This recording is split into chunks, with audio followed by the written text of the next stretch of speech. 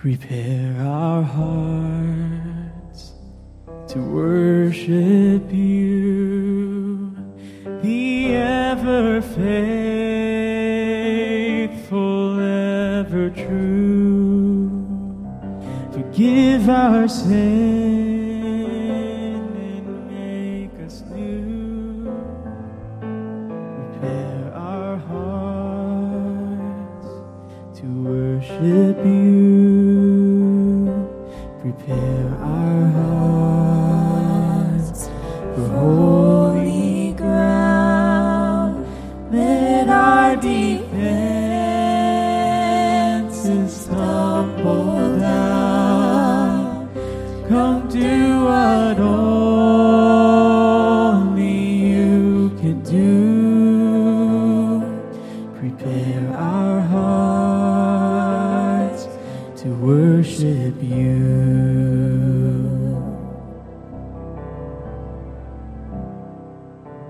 Prepare our hearts to worship you, the ever faithful, ever true. Forgive our sin and make us new. Prepare our hearts to worship you.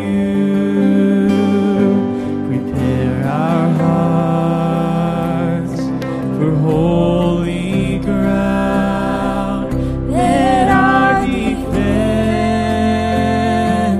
stumble down. Come do what only you could do. Prepare our hearts to worship you.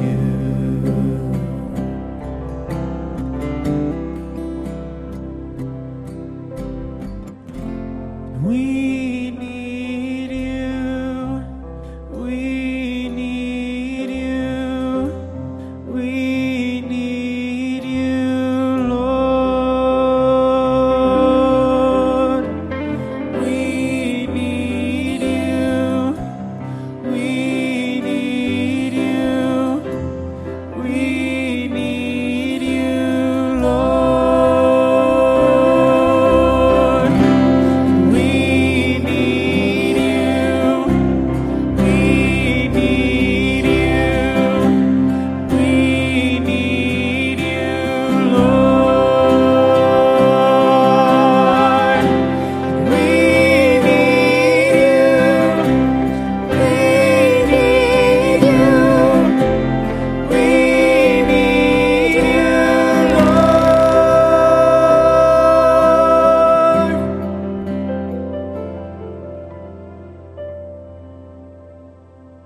Prepare our hearts to worship you, the ever faithful,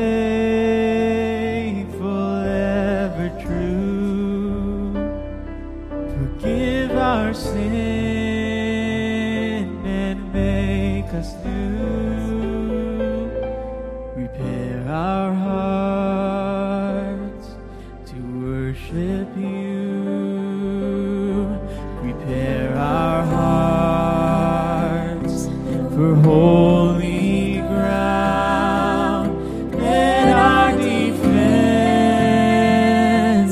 tumble down. Come do what only you can do. Prepare our hearts to worship you. Prepare our hearts to worship you, to worship you, to worship you.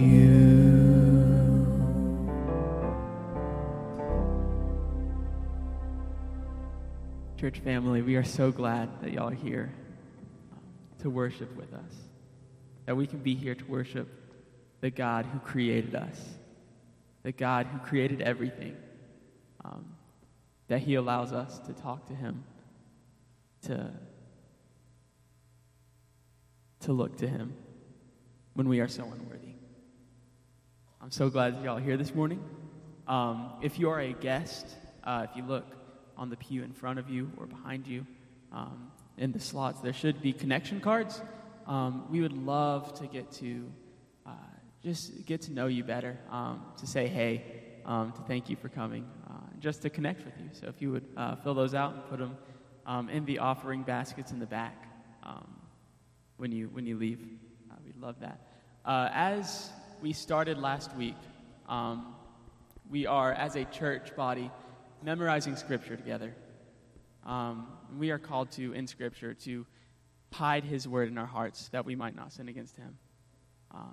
And so we have the Scripture on the screen. Right now we're memorizing Psalm 19:1. And so let's say this together.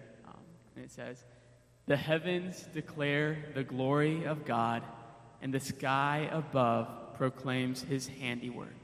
Psalm 19:1. It's so good. So true. That's just such a good reminder of, again, His creation, that everything points to Him. So, let's pray together, and then we'll continue to worship through song. God, you are so good. God, you're so gracious to us. Lord, thank you for this time that we can be here, worship you, God, speak to you, and Lord, listen, allow you to speak to us. Lord, I pray that as we continue in worship through song, God, that our hearts will be focused on you, God, that we won't be distracted, but that we will be true worshipers, God, that we will worship in this moment, God, in this place, as Matthew brings the word, that we will worship through receiving your word, and then, God, that we can worship as we leave today by applying your word. Lord, we love you. We praise you. It's in your name we pray. Amen.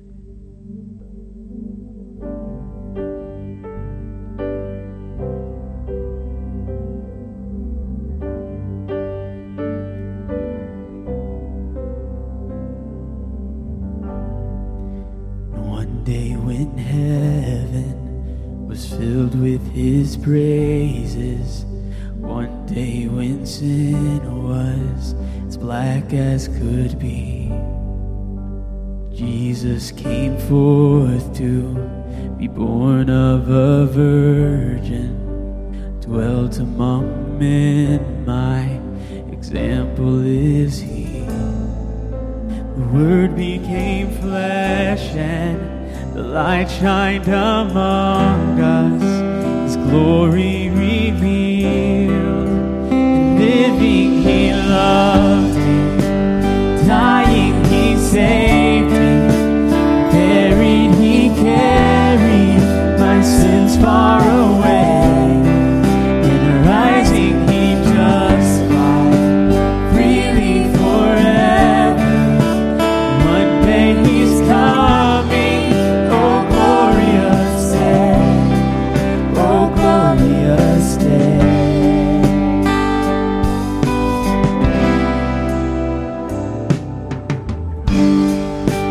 One day they led him up Calvary's mountain. One day they nailed him to die on a tree. Suffering anguish, despised and rejected, bearing our sins, my Redeemer is he. The hands that healed nations stretched out on a tree. He took the nails for me, and living he loved me, dying he saved me, buried he carried my sins far away, and rising he justified freely forever. One day he's coming, oh glorious day, oh glorious day.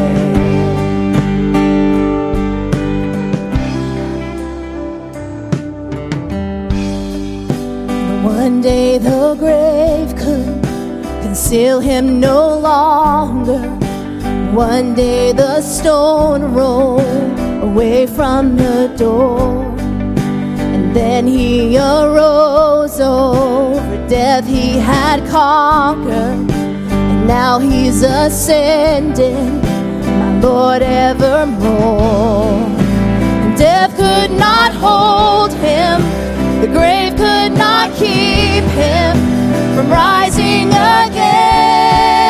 And living he loved me, and dying he saved me, buried he carried my sins far away, rising he justified freely forever.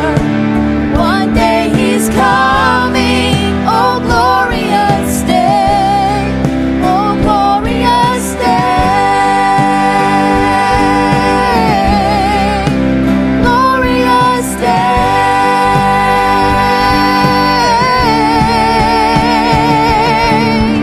One day the trumpet will sound for his coming. One day the skies with his glories will shine.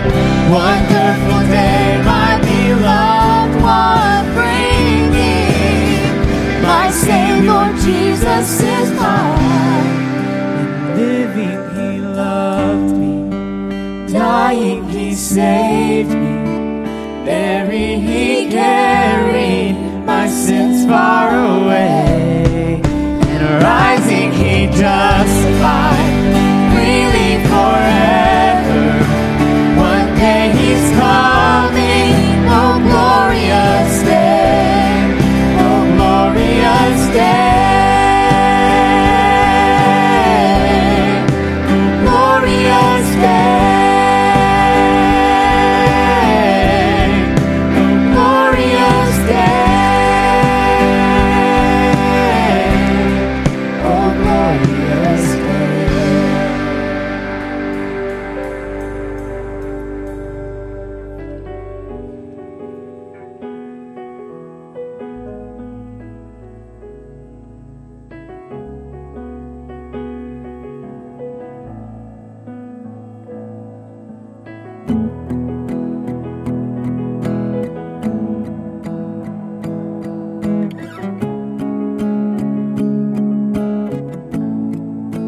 In Christ alone, my hope is found. He is my light, my strength, my song.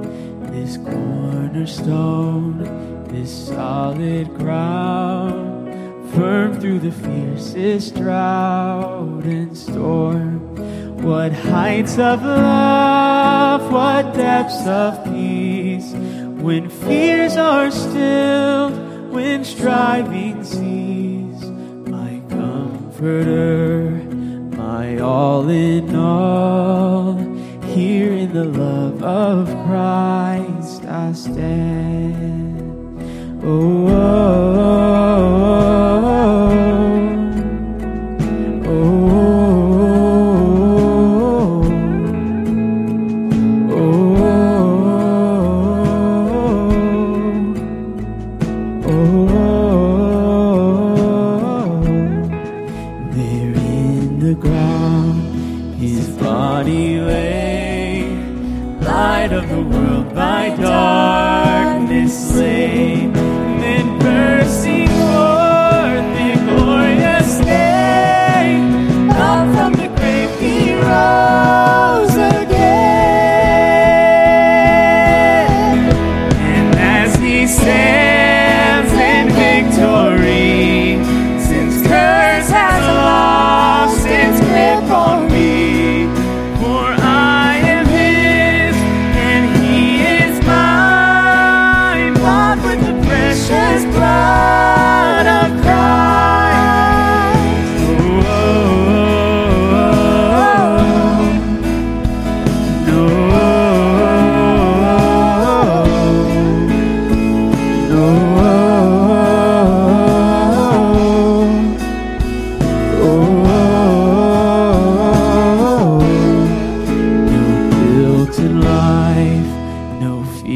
in death.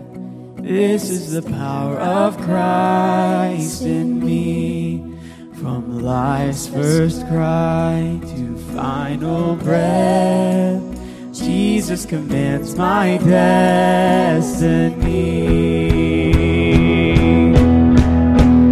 Power of hell, no scheme of man can ever pluck me from his hands till he returns or calls me home. Here in the power of Christ I'll stand. No,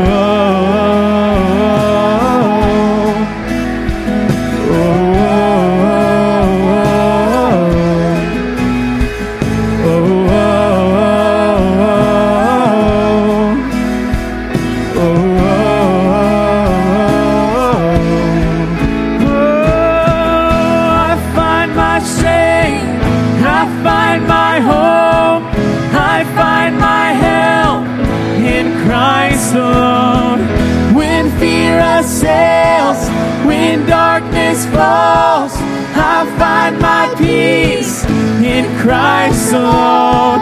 And I give my life, I give my all. I sing this song to Christ alone, the King of Kings, the Lord of all heaven sings to Christ alone.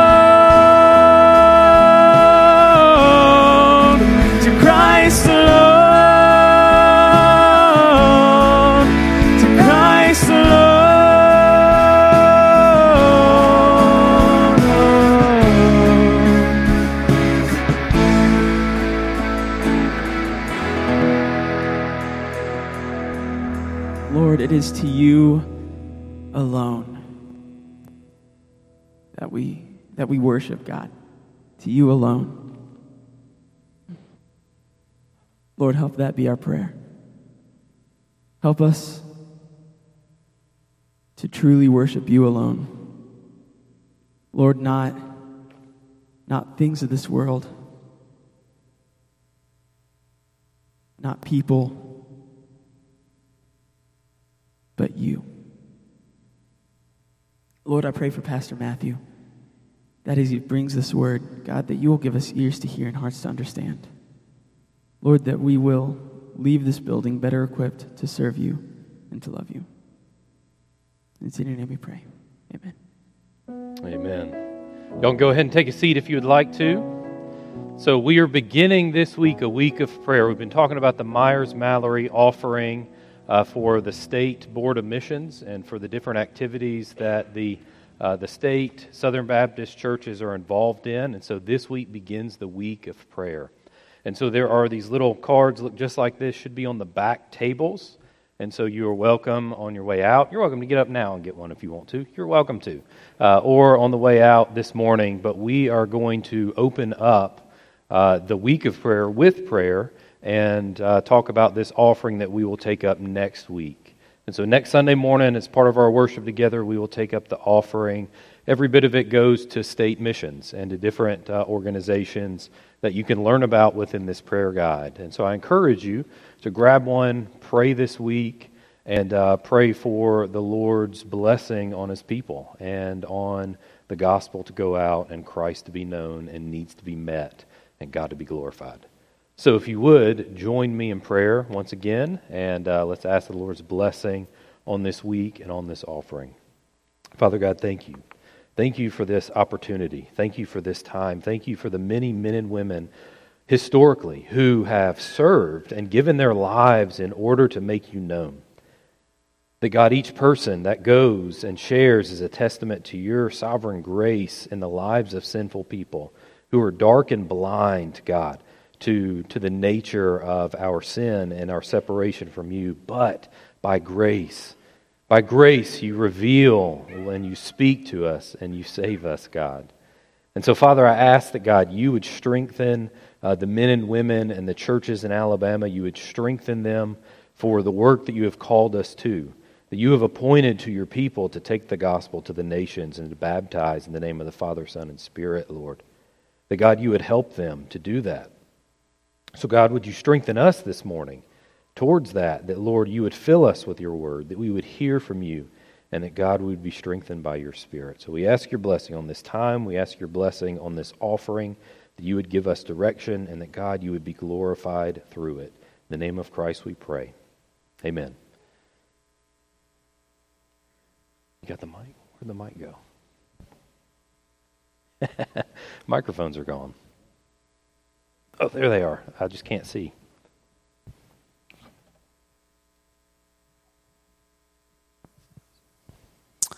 This comes from 2 Timothy chapter 1. Paul, an apostle of Christ Jesus by the will of God, according to the promise of life that is in Christ Jesus. To Timothy, my dear son, grace, mercy, and peace from God the Father and Christ Jesus our Lord. I thank God whom I serve as my forefathers did. With a clear conscience as night and day, I constantly remember you in my prayers. Recalling your tears, I long to see you, so that I may be filled with joy. I have been reminded of your sincere faith, which first lived in your grandmother Lois and in your mother Eunice. And I am persuaded now lives in you also. For this reason, I remind you to fan into flame the gift of God, which is in you through the laying of my hands. For God did not give us a spirit of timidity, but a spirit of power, of love, and self-discipline. Thank you, sir. Well, thank you for giving us the context there. We are going to look a few verses past that in 2 Timothy and look at discipleship this morning. What Paul and Timothy, what we see going on here in this letter. This is potentially one of the last letters that Paul wrote. As he says, he is in prison. He is more than likely in prison the last little bit of his life in Rome before he gives a witness to the gospel that he has for decades served and shared and taught to the emperor, to Caesar, before he more, as antiquity tells us, as other writers tell us, was beheaded for the gospel. And so Paul, as he writes to Timothy and encourages this young brother in Christ towards the ministry and the work that God has called him to, he gives us some really tender words to Timothy, but also gives us a really great witness and encouragement for us as God's people for what he has called us to. So there's this guy. He's not alive anymore. His name is Clarence Jordan. I don't know if you've heard of him. He was a pastor in Georgia, a farmer in Georgia, and tells a story during one of the sermons that he preached about a time where he visited a brother, another church, and visited a pastor, and the pastor was telling him about his church and about everything that was going on, and was giving him the red carpet tour of the facility.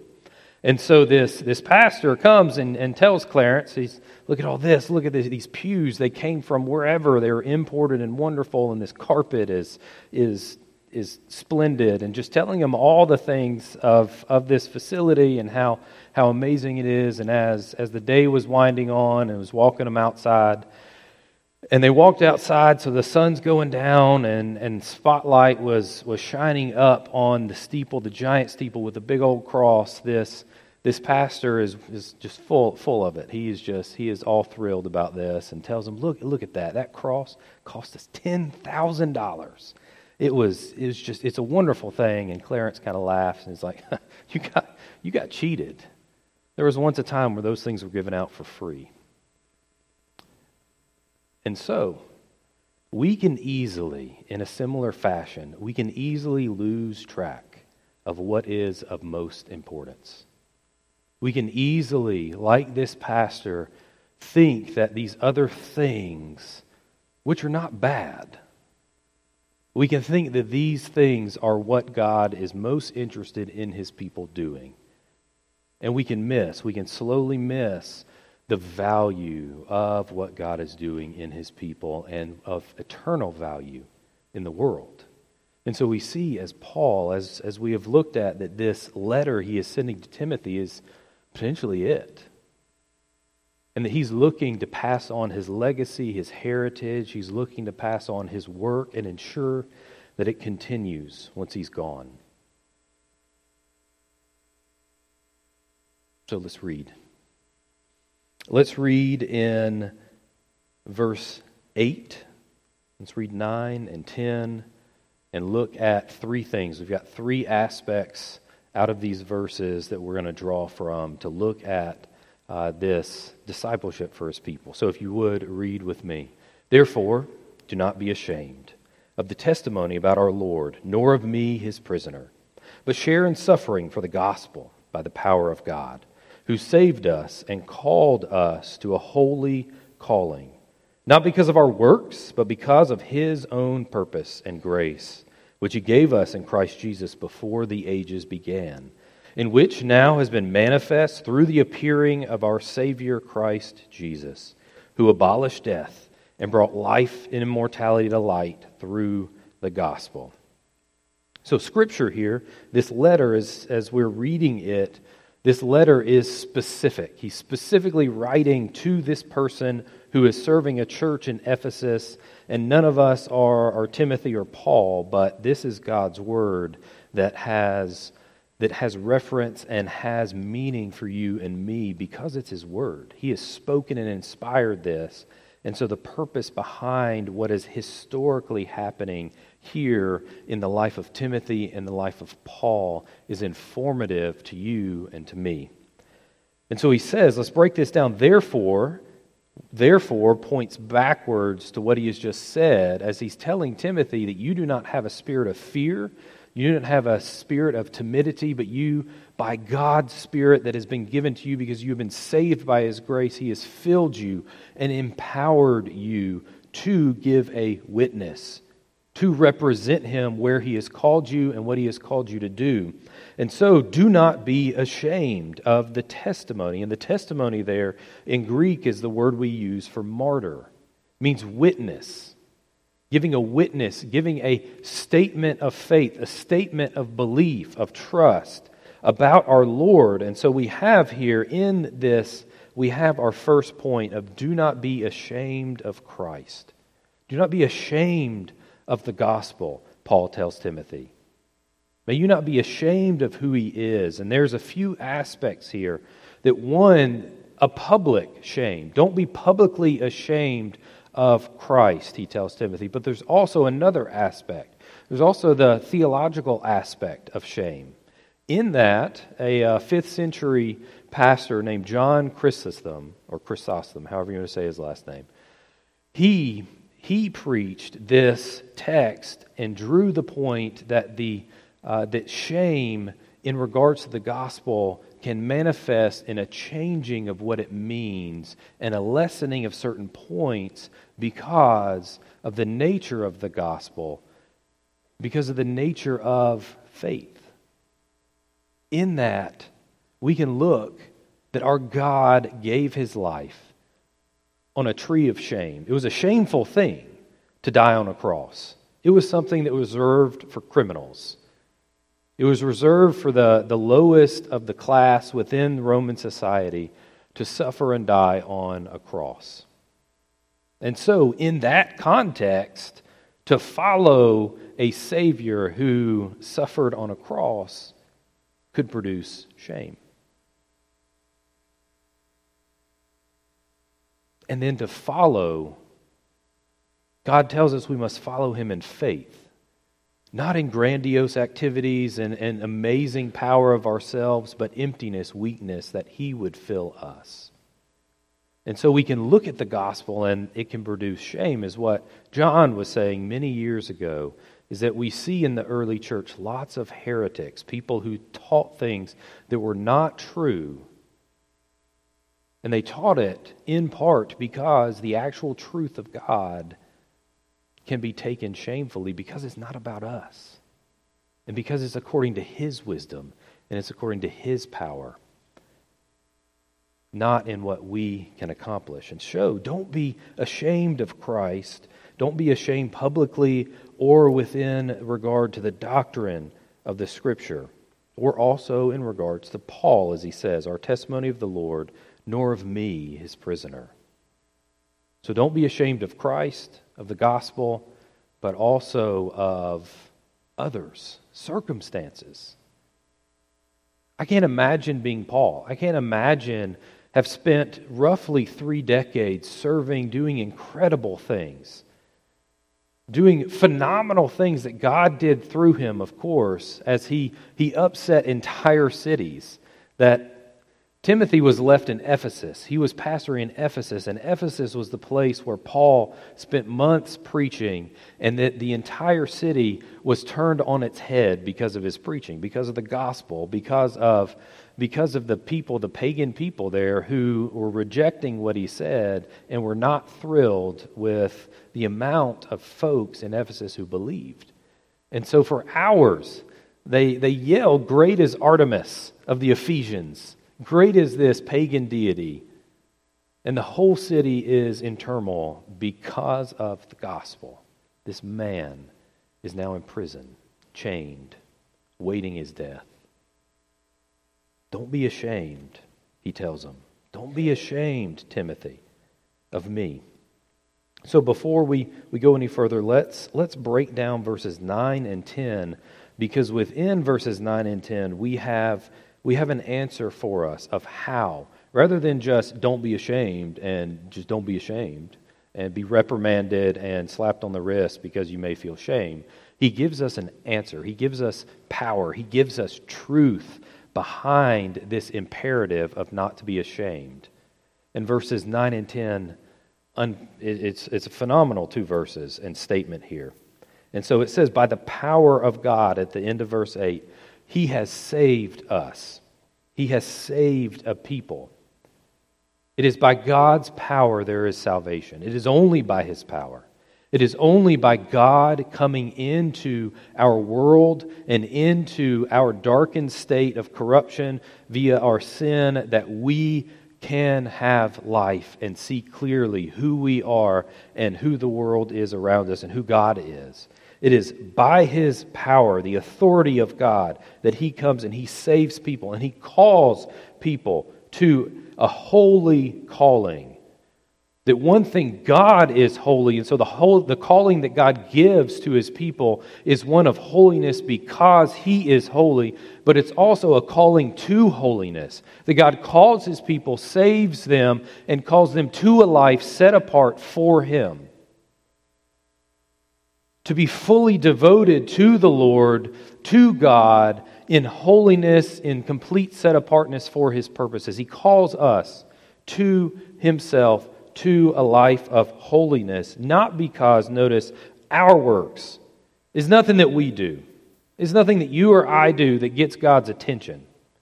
It's not because we were really good at something or really capable, and so God wanted us on His team, so to speak. It has nothing to do with our own abilities, but it is completely God and His will. It is completely His desire because of His own purpose and grace. It is because of the intent of the Lord that He brings about salvation to people, to you, to me. It is by His will. And when does it happen? As He says here, that He gave us, by His grace, His will, which He gave us. I think the gave us is reference to grace that He has given us in Christ Jesus before the ages began. Time immemorial. It is always. This is His intent. It is not God who sat back in the day and thought, you know what, this is not working out. These people, they're stubborn. I'm going to have to do something special. I'm going to have to do something unusual to get them. It's not what happened. It has been God's desire, His plan. It has been His intention for eternity to save people, to call people to salvation in Christ. That not only has it been His desire, but He brought it about. Jesus came. God, the Son of God, took flesh and walked among us. Jesus came and paid our price. He gave His life that we could be called, we could be saved, as His intent before the foundations of the earth, before ages began. In verse 10, in which now He has been manifest through the appearing of our Savior Christ Jesus. The invisible, the unknown, the unclear, the immaterial took flesh. That's what this means. Jesus appeared. God appeared and took flesh. Not a messenger, not an angel, not an apparition, not a superhuman.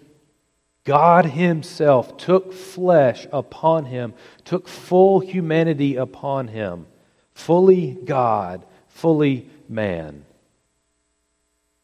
And yet he lived just like you and me, yet without sin. Jesus came. He appeared. He came and manifested himself. He displayed himself to you and to me. That humanity, that the world could see who God is, could see his character, could see his nature, could see truly in what he intends and what he wants for people and for his creation. He came, and he, out of his love and out of his abundant mercy, he came and revealed to us who he is. Jesus came and served us. And so that through him, through our Savior, through what Christ Jesus has done, through him giving his life on the cross, what does it say he did? He abolished death. That means he neutralized it. Death, we're still going to die. It's going to happen. Death is still alive. It's still around. It's not alive. It's still around. Death is still here, and it's something that we all face and we all know will occur.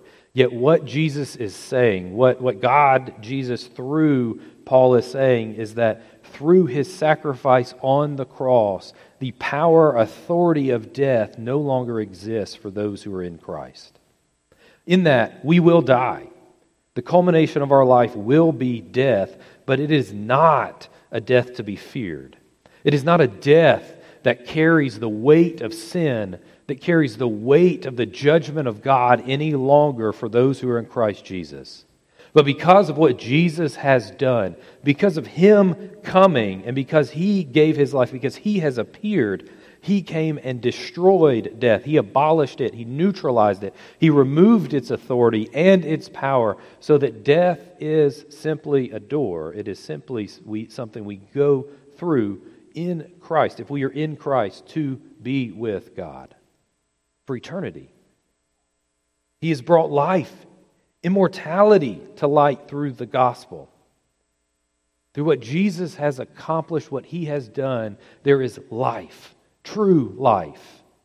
Not just existence, not just making it through tomorrow, but life.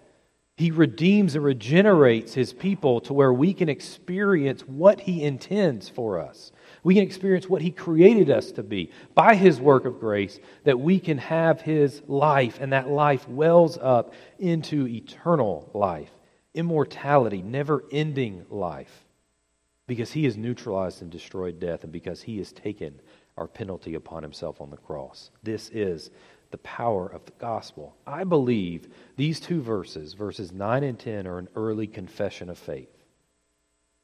I believe we have here this summary of the gospel, of theology proper, in these two verses. A confession, a witness. Remember that testimony there in verse 8. This witness of what God has done. I believe here in these two verses we have one of these very early Orthodox statements of truth, of the gospel of Christ. Do you know this? Do you know these pieces of the gospel of Scripture? I hope you've read all of the Bible from cover to cover, Genesis to Revelation. I hope you've read it all. I hope you know it. You may not have. And it's okay. You should strive for that. That is a good target and a good goal to read it all. It is a good goal to press forward to know it all. Yet it's difficult. And it can be difficult to keep it all in mind. It can be difficult to understand why this and that happens, and how this person comes to be, and why they're doing this, and why God tells Isaiah to do these weird things and cook his food over cow dung, and why in the world does this happen? It's in there. It's actually Jeremiah. It's not Isaiah. My mistake. So, case in point, difficult to keep track of it all. And so, God gives us something like this. This is a summary. This is a summary of faith. of the work of God from cover to cover here in these two verses, of what God has done. What he has done from time past to now. And so I hope you know it. I hope you know and believe this, of what Jesus has done, the power of God, the gospel, and that you have trusted him because his gospel, what he has done, is powerful. Let's go to 1 Corinthians. 1 Corinthians tells us this, that when the perishable, us, puts on the imperishable, God, and the mortal puts on immortality, then shall come to pass the saying that is written, death is swallowed up in victory. O death, where is your victory? O death, where is your sting? What God has done, what he has promised, what he has brought about, his power is that what is mortal, what is temporary, has been redeemed by Christ, that his power has destroyed death so that we can say this, that we can cry this by faith in Christ, that death, where is your sting? That Jesus is victorious over it. That he is victorious. And so, let's go back to shame. Let's go back to verse 8. The shame of the cross. What is his encouragement here? Because of what Jesus has done, do not be ashamed of the gospel. Do not be ashamed of Christ. Because 1 Corinthians 1:18 says, for the word of the cross is folly to those who are perishing. But us who are being saved, it is the power of God. That just because those who reject Christ, who don't believe, think it's folly and ridiculous and weak and dumb and a crutch, does not mean it is. It is the power of God to save, because this is what he is bringing about from 1 Corinthians 15 and what we see in verses 9 and 10 of 2 Timothy. The power to save, to change history, to give us life and life eternal. And so it is God's power that does this. It is God's power because it is based in him. It is impossible to please God but by faith. All of our lives, we must trust him. From beginning to end, we must walk in faith and trust the Lord. And that's the application of the gospel there, that we have to trust him.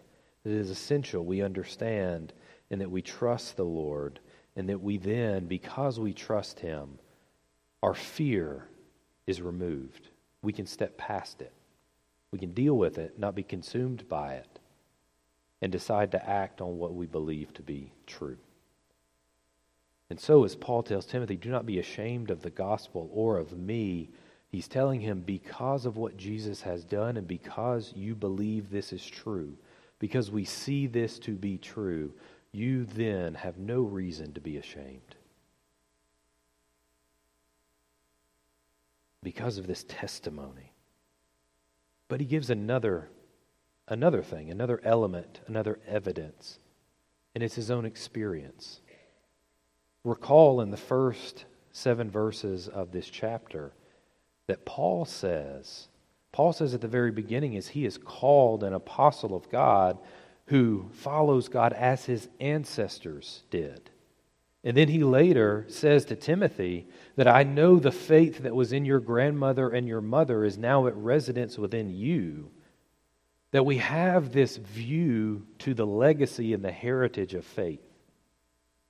We have this view of God's sovereign hand to provide for these two men and to their stance and stable position in life, that God has sovereignly been at work within them to bring them to where they're at so that they, by sovereign view, can look back and see, God has done this. God has presented and provided for me. God has brought me to this place in life. I can see God's hand at work within my life, Paul says. And he says of Timothy.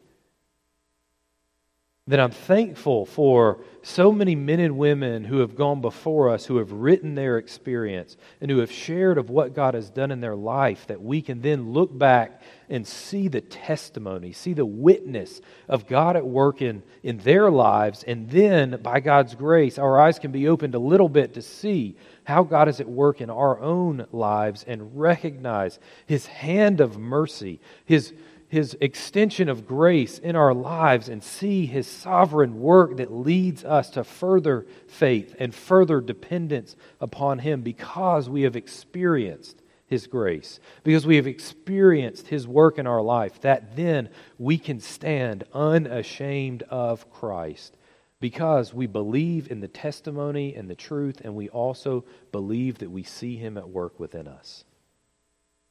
I think Paul gives Timothy those two things to stand upon. This statement, this confession of faith in verse 9 and 10, but also the testimony of God at work within their lives. How about you? Do you believe? Verses 9 and 10, do you believe that? Do you believe that truth of what God has done? Do you believe that the gospel is the power of God to save and to save you? Do you believe that Christ has given His life for you personally? He has given His life to pay your debt of sin, to call you to forgiveness and faith in Him. Do you believe that is true? And then, have you seen God at work in your life? Do you see His hand of mercy? Do you see His sovereign work within you to bring you to a point of faith? Maybe in the past or maybe today. Do you see Him at work within you? If so, be encouraged. Be strengthened by what He has done and what He has been doing in your life. Be strengthened by the reality of the eternal God at work within you to bring you to faith, to preserve you and present you one day before Him, fully made as a follower, as a believer, as His child. Be encouraged by His work of grace in your life. Or, I hope you would see His work. I would hope you would see Him at work within you, and that would draw you to faith if you do not know Him.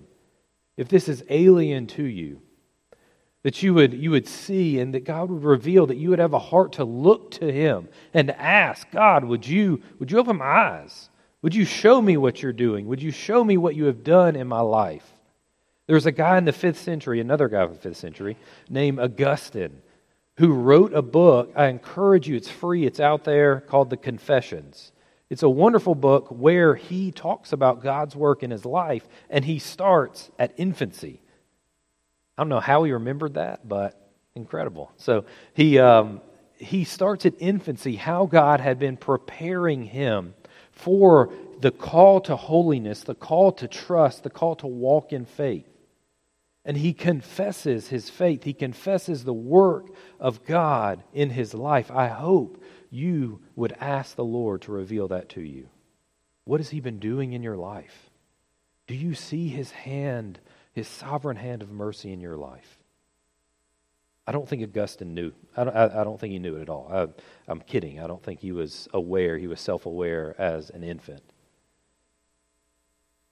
But I think that as he sought the Lord opened his eyes through what others told him to see how God had been preparing, how God had brought circumstances about so that he would be where he was, where he would know Christ, he would depend upon Him, and that he would have known the power of God to save and to use Him. Do you see God's hand at work in your life? Have you trusted in Him? Do you believe what He has said here? Let's keep going. Number 2, do not forget God's gospel. Do not forget the gospel. Look in verses 11, 12, and 13. It says, "For which I was appointed a preacher, an apostle, and teacher, which is why I suffer as I do. But I am not ashamed, for I know whom I have believed, and I am convinced that he is able to guard until that day what has been entrusted to me. Follow the pattern of the sound words that you have heard from me in the faith and love that are in Christ Jesus. And so Paul says that he has been called. He was appointed a preacher of the gospel, an apostle, a teacher of the gospel of Christ that he received, and that he then shares to Timothy and teaches Timothy. And then in the next chapter in this letter, he tells Timothy, you go tell others this. Just as I received this from Christ. I didn't make it up. I didn't come about this in my own wisdom and understanding, but I received this from Christ. I received this from others, and I have given it to you, and you go do the same, Timothy. You go tell others about this. You entrust the truth of God to others. Share with others who He is and what He has done and what He has done in your life, what you have believed. And know that Paul knew not just truth. He didn't just know doctrine, Scripture, and things. He knew the person. He says, I know whom I have believed, and I am convinced that He is able. We are not here because of the words on this page and because this is a textbook. This is not a textbook. This is God's inspired word that He reveals to us who He is and what He has done. He has done what the triune God of the universe has accomplished and what He is doing now.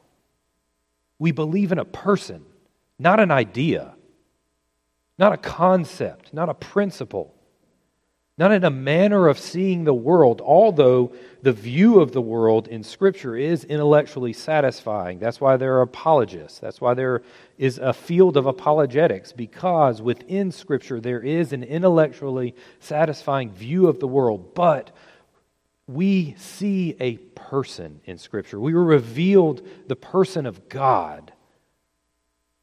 And Paul is saying, I have believed in Him. I have believed in the Lord God.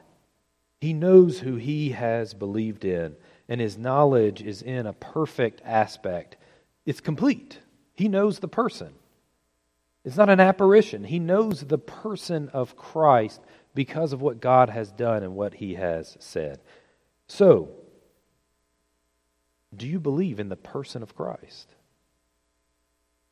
Is your faith in a living person God, or simply in words, or simply in someone else's behavior or activity or what they've told you to believe in? Do you know the person of Christ? The living God.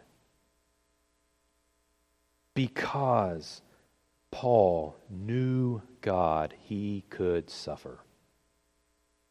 He could suffer as a good servant of the Lord because he knew God, because he knew truth, but because he had experienced and seen God at work in him. It was the person of God with him. As we have been looking at the last several Sundays of the abiding presence of Christ, it is because of God through His Spirit that He is with us, that we can endure, that we can live, that we can exist through this life with joy and with victory over sin and self, because Jesus is with us, because He is with His people by His Spirit.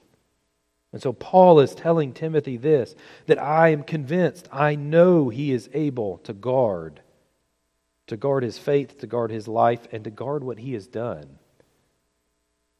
To guard the work of ministry as he is sitting at 30 years of service, and it's all out of his control. He won't be around anymore to fight the fights, to argue with ridiculousness. He's handing over the reins, but he trusts not that he has done a great job, but that Jesus is trustworthy, and He is not limited. Jesus has no end. And so he believes in Him, yielding last. Guard the gospel. He tells Timothy in verse 14, by the Holy Spirit who dwells within us, guard the good deposit entrusted to you. Guard it. Fight for it. Just as Jesus, the same word used in the verses beforehand, just as Jesus guards his people and is guarding what Paul has done, the work that he has given, as Jesus is guarding his church, he tells us to guard the gospel. Protect the truth. Protect the message. Protect what God has done. Don't let it be tarnished. Don't let it be mishandled, misrepresented, or twisted. Guard the gospel. Guard what you have believed in. Guard the deposit. Timothy's not a bank. He's not a giant bank. The deposit he's talking about is the truth of what God has done, that has been invested in him, that Paul has taught him and shared with him as Timothy walked with Paul and saw Paul work and saw Paul serve and teach. As Paul invested in him and Timothy knew, he believed and he acted upon that this truth, this deposit of the truth that was once presented by God through Christ, given to his apostles and then taught to others, has been preserved and given to us. Was given to Timothy as Timothy was told to go share. Was given to you. If you are in Christ, this same message of the gospel has been given to you, has been entrusted to you to share, not to build upon, not to recontext and recreate and make it in your own likeness of how you would have it, but to preserve the truth of the gospel and to share it with others, unmanipulated, exactly how Jesus has given it to us. Do you know the gospel is the truth of verses 9 and 10, what you believe? Have you seen his sovereign work of grace in your life? And then, are you guarding it? Are you seeking to know the Lord and preserve the truth of who Jesus is, that then you would share it and invest it in others? What is your life all about? Are you spending your life on eternal pursuits? Or are you spending your life on temporary little pleasures? What is the focus of your days? Believer, are your days focused on Christ and what he has given you to do? Is your days focused on the gospel, that others would know what you have experienced, that God has been at work within your life, that he has given you life from death, he has given you hope and promise? Is your day wrapped up in these things? Or are you consumed by temporary things, by things that won't last, that don't matter? Are you willing to sacrifice temporary pleasures and temporary satisfactions in order to do what is eternal? In order to give your life to what is most important? It is hard. I'm thinking about my day yesterday and how more than once I gave my attention to things that are just worthless. Doesn't matter. Time that's gone. It's not coming back.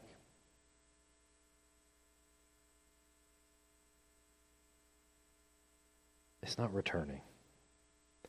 Yet God tells us to guard the gospel. John 12, 24 and 25. We'll kind of close with this as we move into the Lord's Supper. Truly, truly, I say to you, unless a grain of wheat falls into the earth and dies, it remains alone. But if it dies, it bears much fruit. Whoever loves his life loses it. Whoever hates his life in this world will keep it for eternal life. This word guard, watching, is here in this.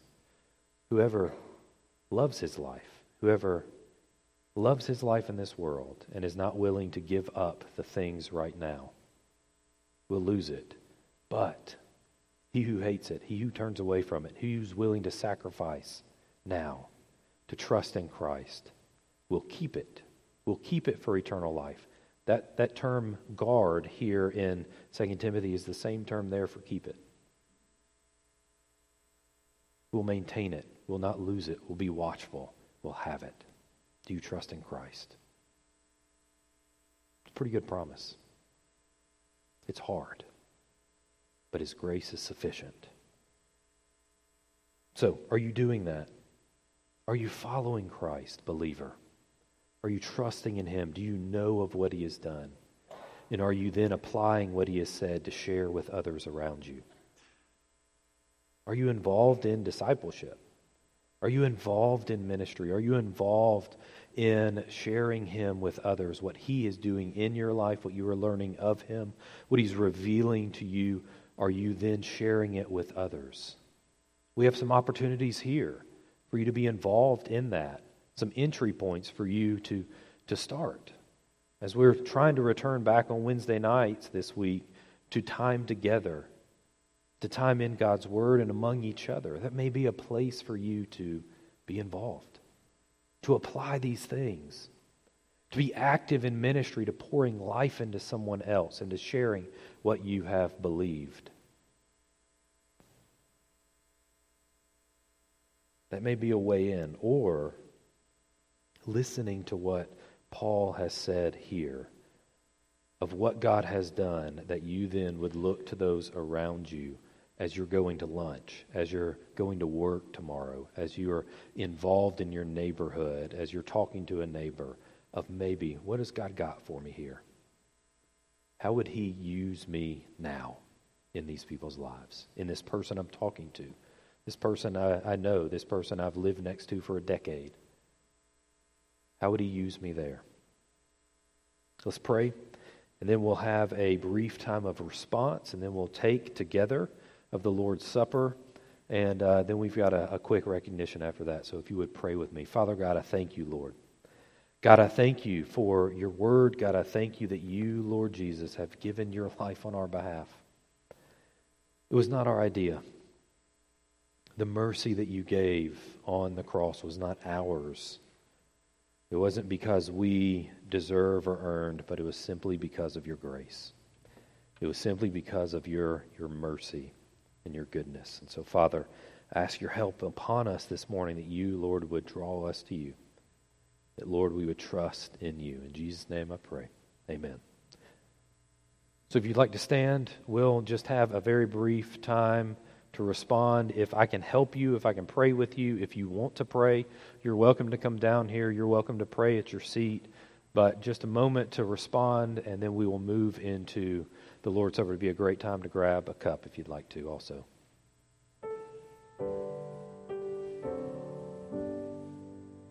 I need thee every hour, most gracious Lord. No tender voice like thine can peace afford.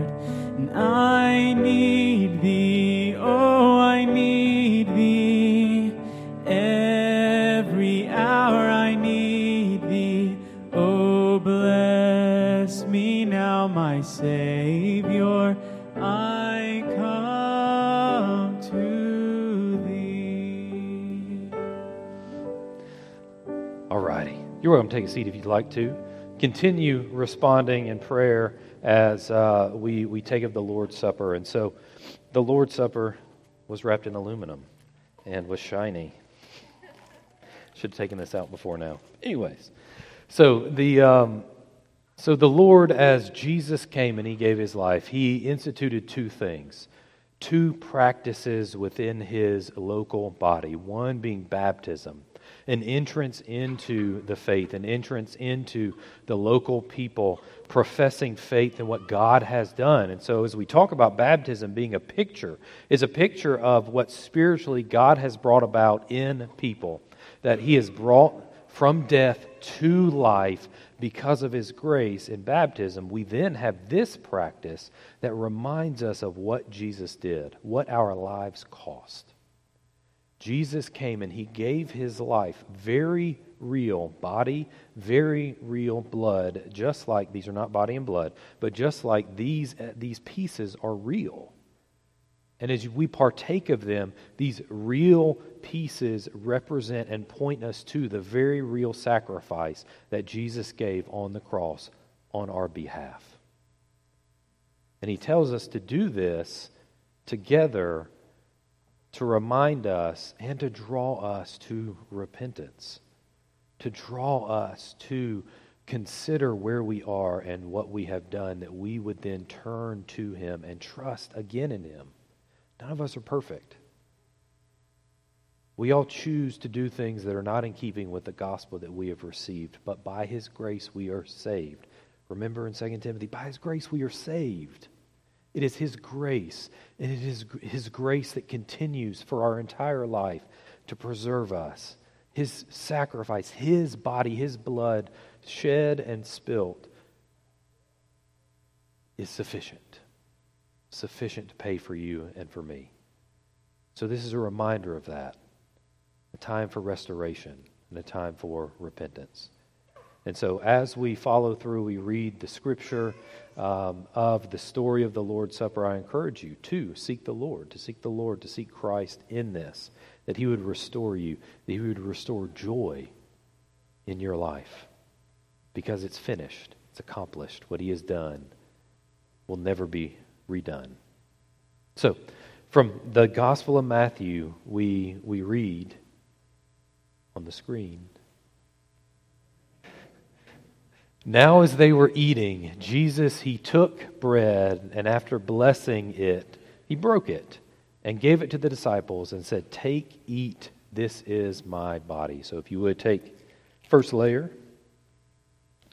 Let's do this together, as this is His body that was broken for you. Take and eat. Father, I thank You for Your body that was given, that Jesus, You gave Your life. Thank You that You took upon Your body my sin and our sin. Amen. And so let's continue. He says that as they have eaten, He then took a cup. And when He had given thanks, He gave it to them, saying, "Drink of it, all of you. For this is my blood of the covenant, which is poured out for many for the forgiveness of sins." So if you would, peel off the next layer. Take and drink the blood of Christ.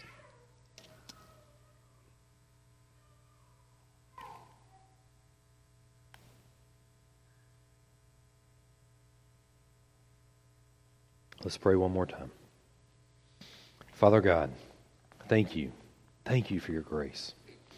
Thank You for giving of Yourself that we could be healed and forgiven, that by Your stripes, by Your suffering and sacrifice, we can be forgiven of our sin, brought into Your family and given life. I thank You, Lord. And Father, I ask that God, You would be with Your people, and that God, You be glorified through us today. In the name of Christ I pray. Amen. So, before